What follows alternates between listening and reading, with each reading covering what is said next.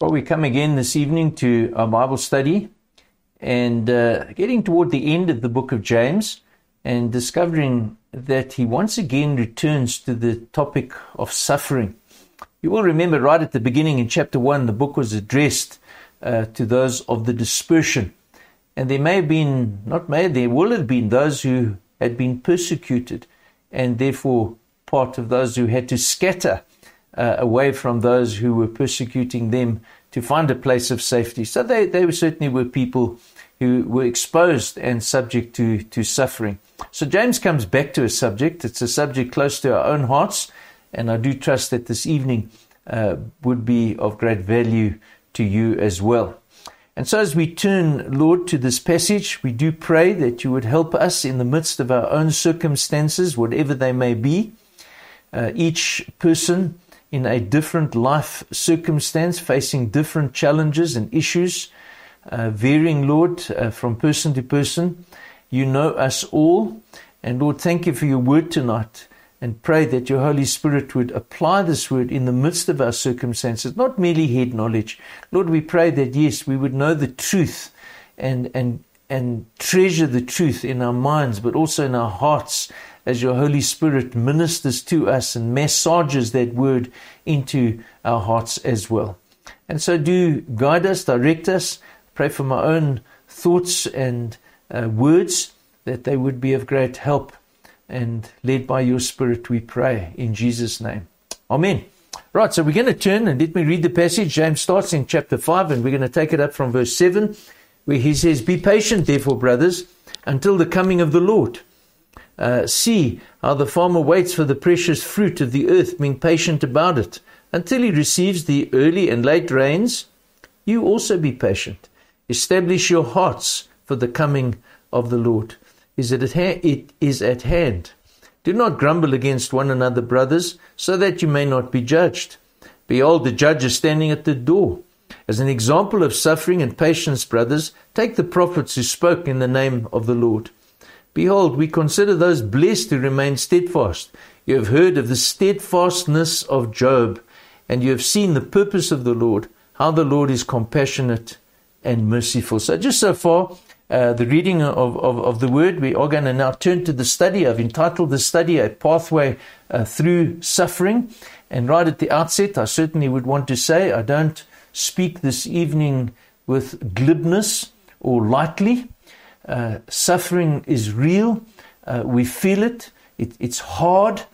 But at the same time, I do want to encourage you, as I intend to encourage myself again going through this passage tonight, that God's word is indeed powerful.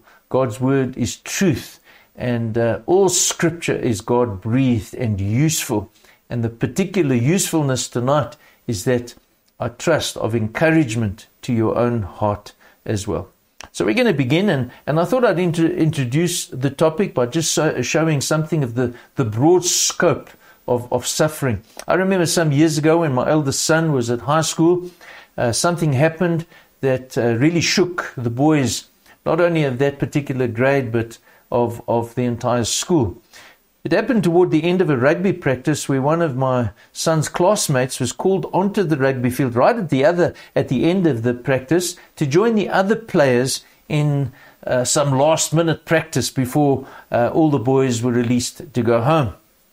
Well, minutes later, that particular boy that was called onto the field was down on the ground with his neck broken in 3 places. Spinal cord was severed. It was tragic. It was horrible.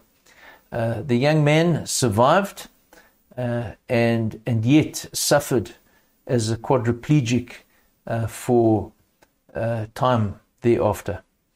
Well, another story reminded me of another tragedy when I was a younger pastor at Scottsville Baptist Church, and a young man was a very good basketball player, and he was playing basketball, and tall, strong. Something happened. He stretched, he jumped, and came down and fell and broke his neck and died.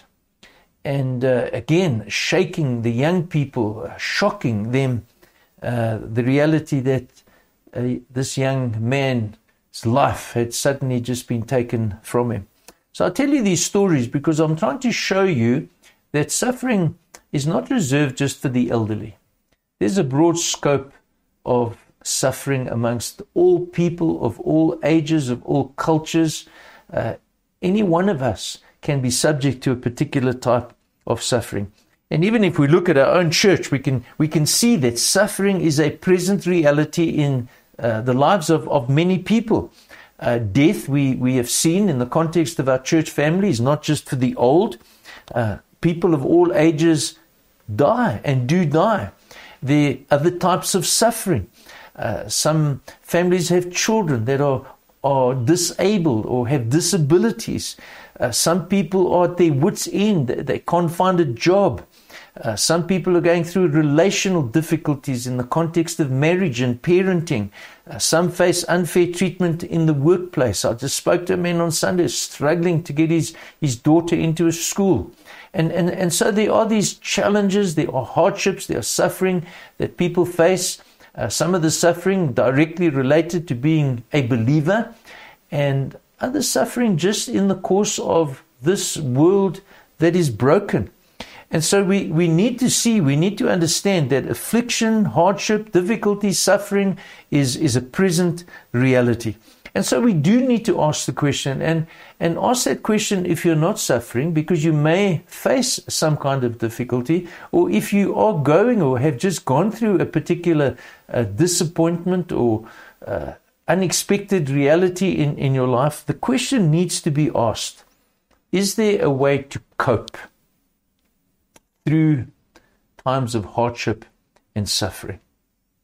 Now, the way James tackles, and this is not the only passage, there are many other passages also in the Bible, but the way James tackles this matter of suffering is to broaden the understanding, to broaden the scope of our thinking beyond just the pain of the present.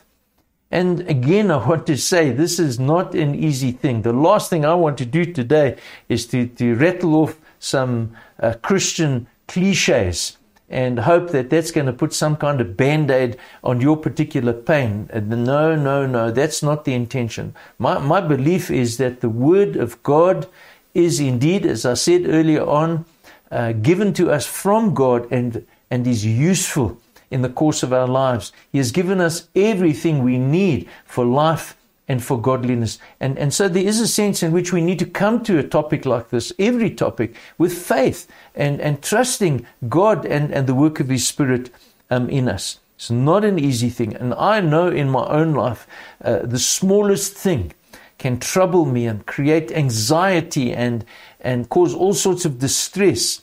And so when there are bigger things, how much more we understand the reality of the pain. Well, what does he do? James, first of all, says, in the context of your suffering, think about the future. Don't only dwell in the present. So I was thinking of illustrations of different things where we anticipate something which is ahead of us. And I immediately started thinking of long-running road races or road races, something like the Comrades Marathon or Om die Dam 50-kilometer run. It's a difficult thing to run the Comrades Marathon for any one of us ordinary people. Some people like Bruce Fordyce can run it, did run it, and perhaps didn't feel the same kind of pain. But I remember the pain. Harrison Flats, walking in agony, and the road doesn't seem to come to an end, and everybody seems to be passing me, and my body's screaming at me, and my mind is in turmoil, thinking, what on earth am I doing? And so what is it? What is it that gets the runner to continue, to not to get onto the bailiff's bus and persevere? And the reality is the end.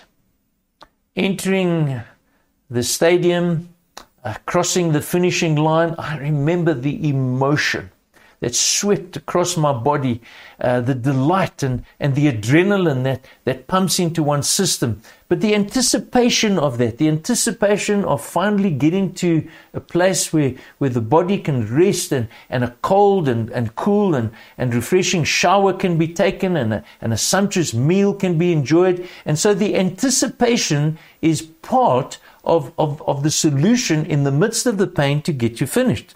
And so James has that kind of thinking here in a more spiritual sense, in terms of the broadness of life.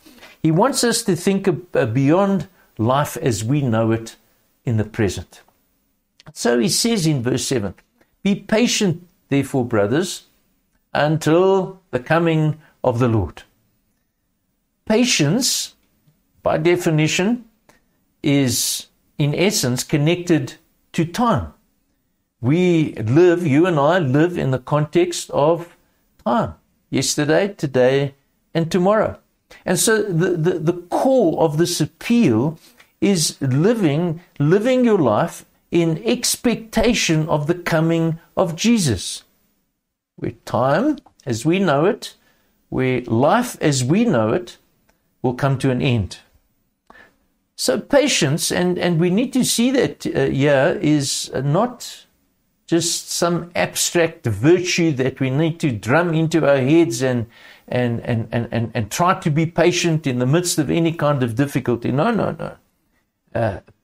Patience, and James shows us in this passage, has a particular goal in view. And I'm actually going to go back on that slide. I see I've left off my point, this sub-point on my outline, but perhaps you could jot that down, that patience has a definite goal in view. There's an end to this road of suffering.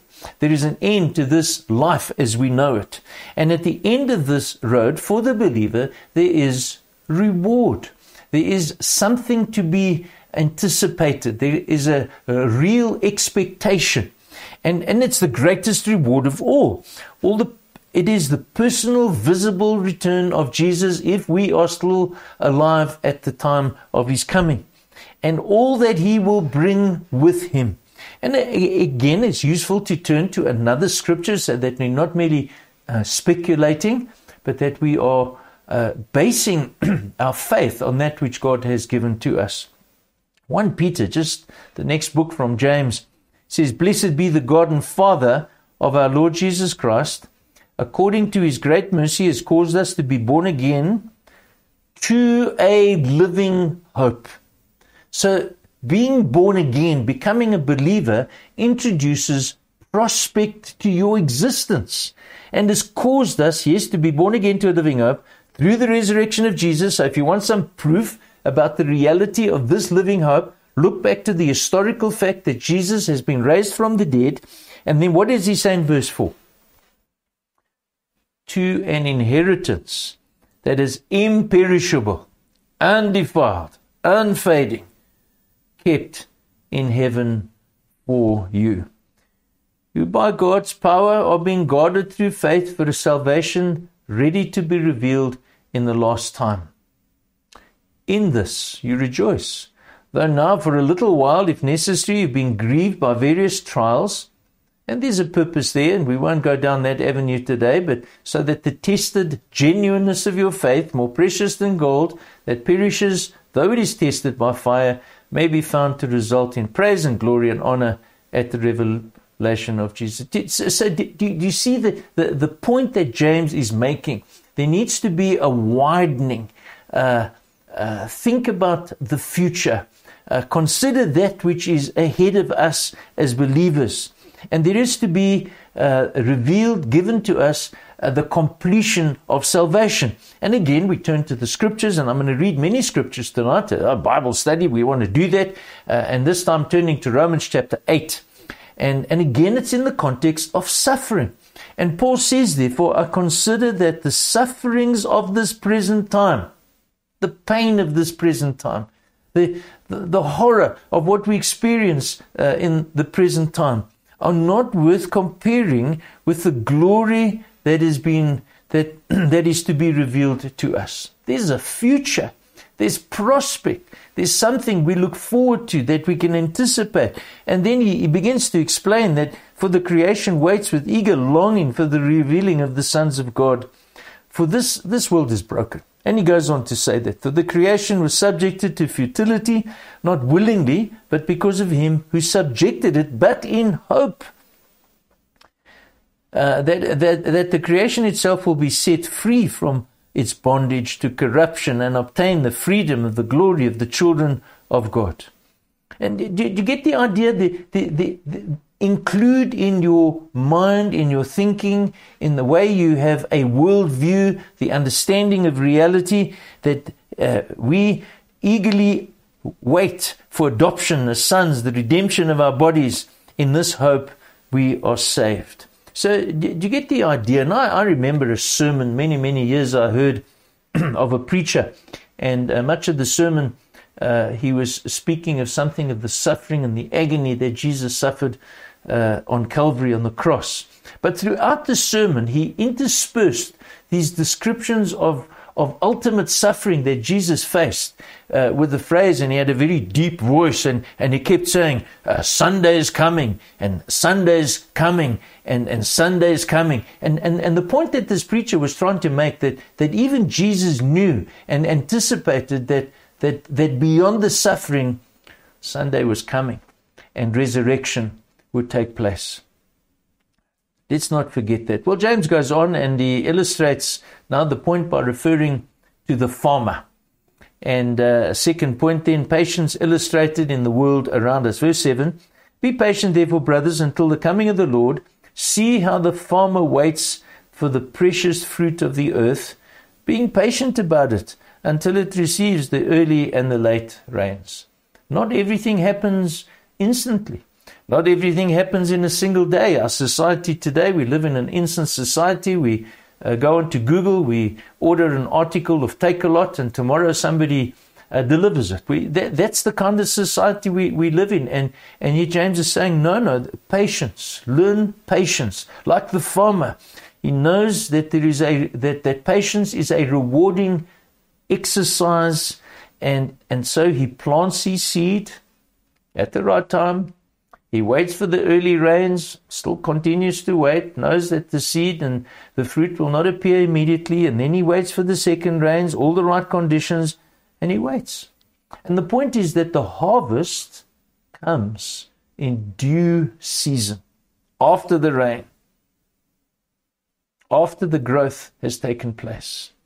And so your and my journey of faith also involves growth into maturity, and there's process involved. Verse 8, you also be patient, referring back to the farmer. Now listen to this. Establish your hearts. Establish your hearts. The importance of the state of your heart, for the coming of the Lord is at hand. So process, as Peter said, is also to do not only with growth, but there's also testing, there's refining. We understand with gold that it is in the hottest fire that gold is refined and the dross is removed and the purity of the gold is exposed. And so even amongst us as a community of faith, suffering does have the purpose of eliminating counterfeit faith. And so in the midst of suffering, one's faith is really tested to see whether it is genuine or not. And so the challenge is to be ready. We must be ready for the judge. Ultimately, when Jesus returns, do not grumble against one another, verse 9, so that you may not be judged. Behold, the judge is standing at the door. And so the bottom line in this first major point of this passage is that Christian patience is about seasons of waiting. Seasons of waiting, not putting all our eggs in the basket of the present.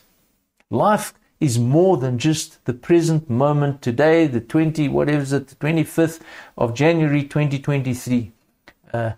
Tomorrow, if the Lord wills, will unfold.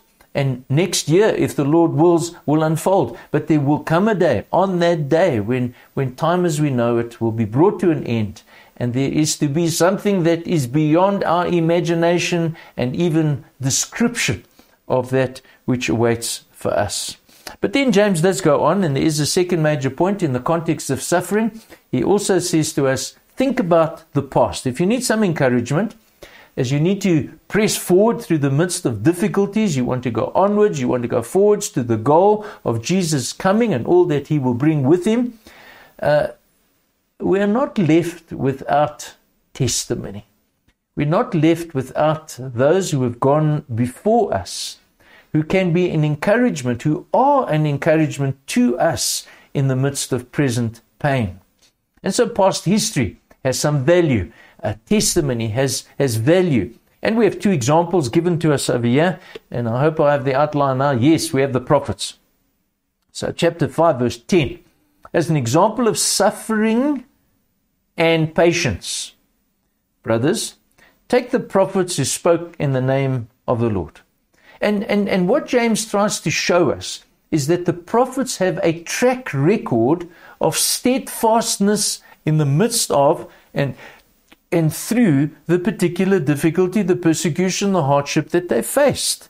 We know also that Jesus told his disciples to rejoice and be glad when they faced insults and persecutions. In Matthew chapter 5 verse 12, he then says, because great is your reward in heaven, there's the prospect, for in the same way they persecuted the prophets who were before you. They faced hardship. They got through it, only ultimately also to get the reward. On the other side of the equation, we have the Pharisees, and for them it was a mark of unbelief that they were the descendants of those who murdered the prophets. Matthew 23:31, Acts 7 verse 52. But the prophets, these were God's spokesmen. They held a privileged position of serving God, being able to speak for God on behalf of God. They were approved by God. We must acknowledge that. They were loved by God. Very often they suffered terrible persecution. In their perseverance, they were blessed by God. You and I know different. Suffering is inevitable regardless of your state of godliness. Personal note, illustration, I found on our bookshelf volumes of Carol's quiet time journals for years and years. Jamie and I were flipping through them, and I thought to myself, what a godly woman, and yet suffered, but only to receive the reward of heaven. And so, folks, suffering is not in vain for the believer. It's useful. We must believe the word of God. There will come a time at the completion of all things, no more tears, no more death, when Jesus comes again. Well, also not only the prophets as we look back at testimony, but also the well-known person Job. Everybody knows that Job was a man who suffered, godly man who suffered. And we read in verse 11, behold, we consider those blessed who remain steadfast. You've heard of the steadfast. You see, there it is again. Old Job hanging in there. That would be a term we would use today. Steadfastness of Job. You've seen the purpose of the Lord, how the Lord is compassionate and merciful. Now Satan afflicted Job, but he did so with God setting the parameters. Job suffered severely, and he was not superhuman. We find that in the midst of that process, he was honest, and he cried out to God. He protested to God. Job chapter 30 verse 20, I cried to you for help. You do not answer me. I stand, and you only look at me. You have turned cruel to me.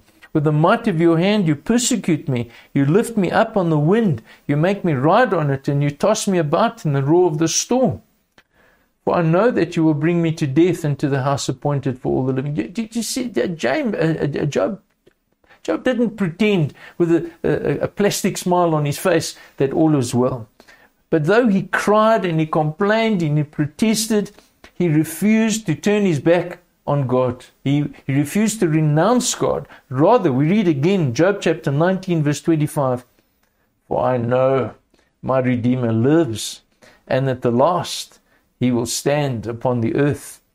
Chapter 19, verse 26, "And after my skin has been thus destroyed, yet in my flesh I shall see God, whom I shall see for myself, and my eyes shall behold, and not another."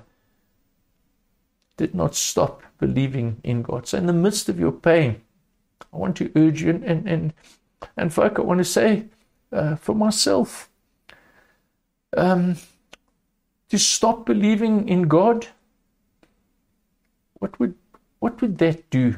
Where does that take you? Nowhere. Hopelessness, meaningless, despair and depression. No, don't stop believing in God.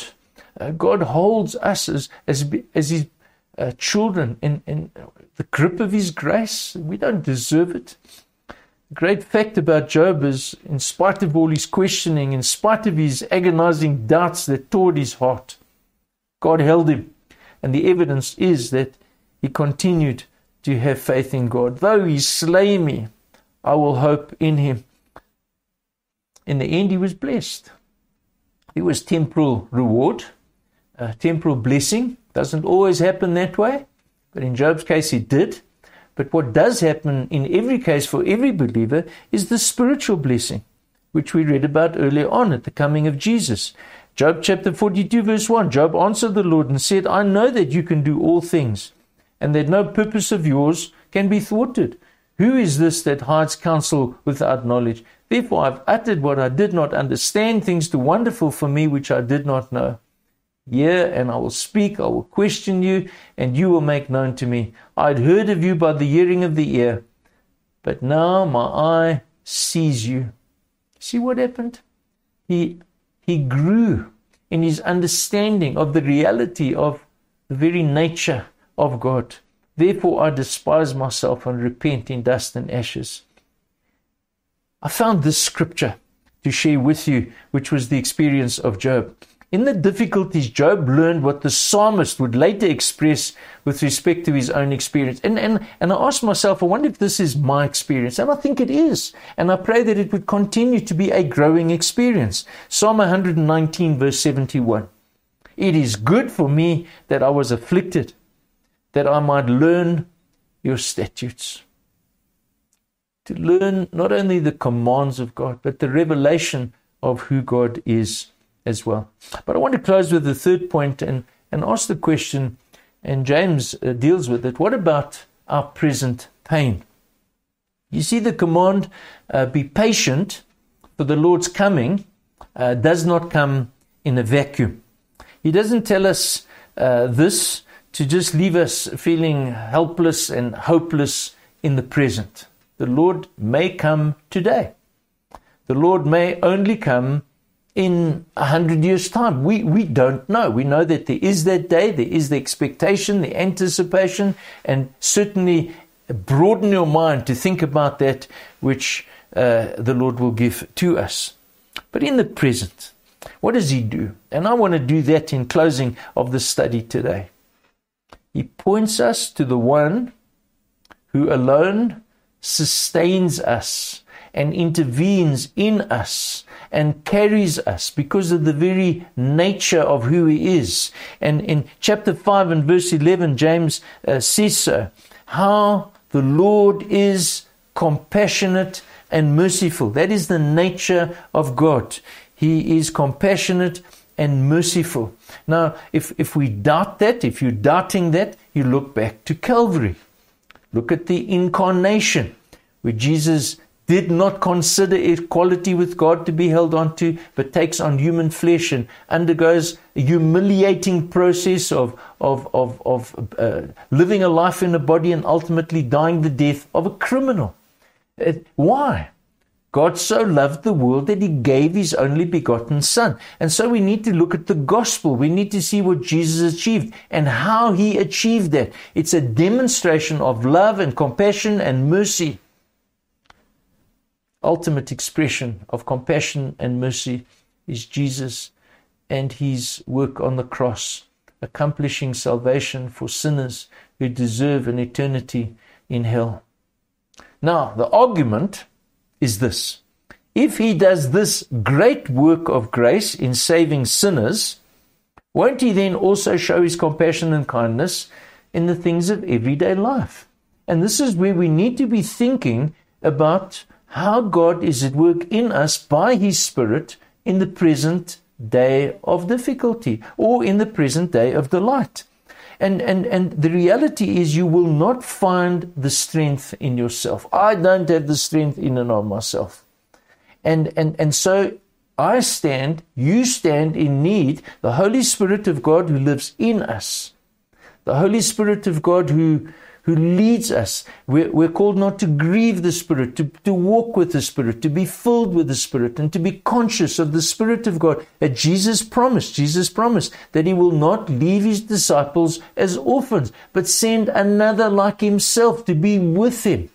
And so today, in the midst of your own tears and pain and suffering, is to pray, Lord, in the present experience of my life, take that which I know in my head from the word, from the truth that you've revealed, but make it a present reality and experience of my heart.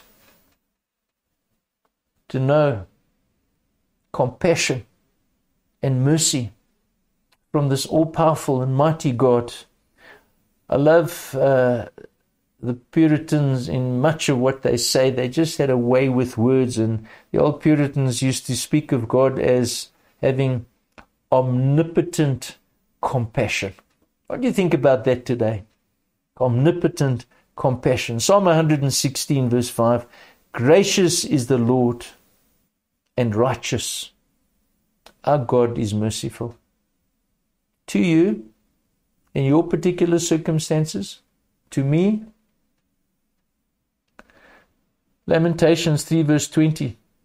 My soul continually remembers it and is bowed down within me. But this I recall to mind, and therefore I have hope in the nature and the person of God, in the attributes of God, the perfections of God. The steadfast love of the Lord never ceases.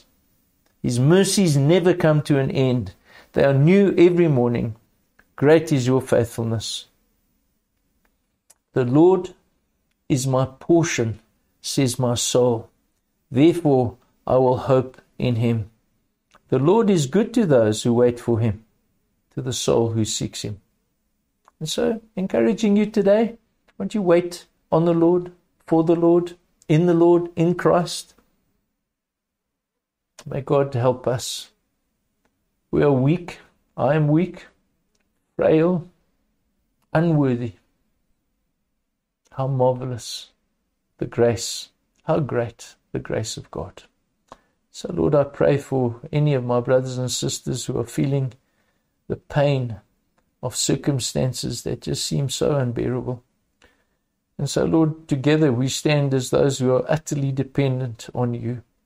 Won't you stir within our hearts, Lord, the greatness of the hope and expectation that we have as we wait for our coming Savior.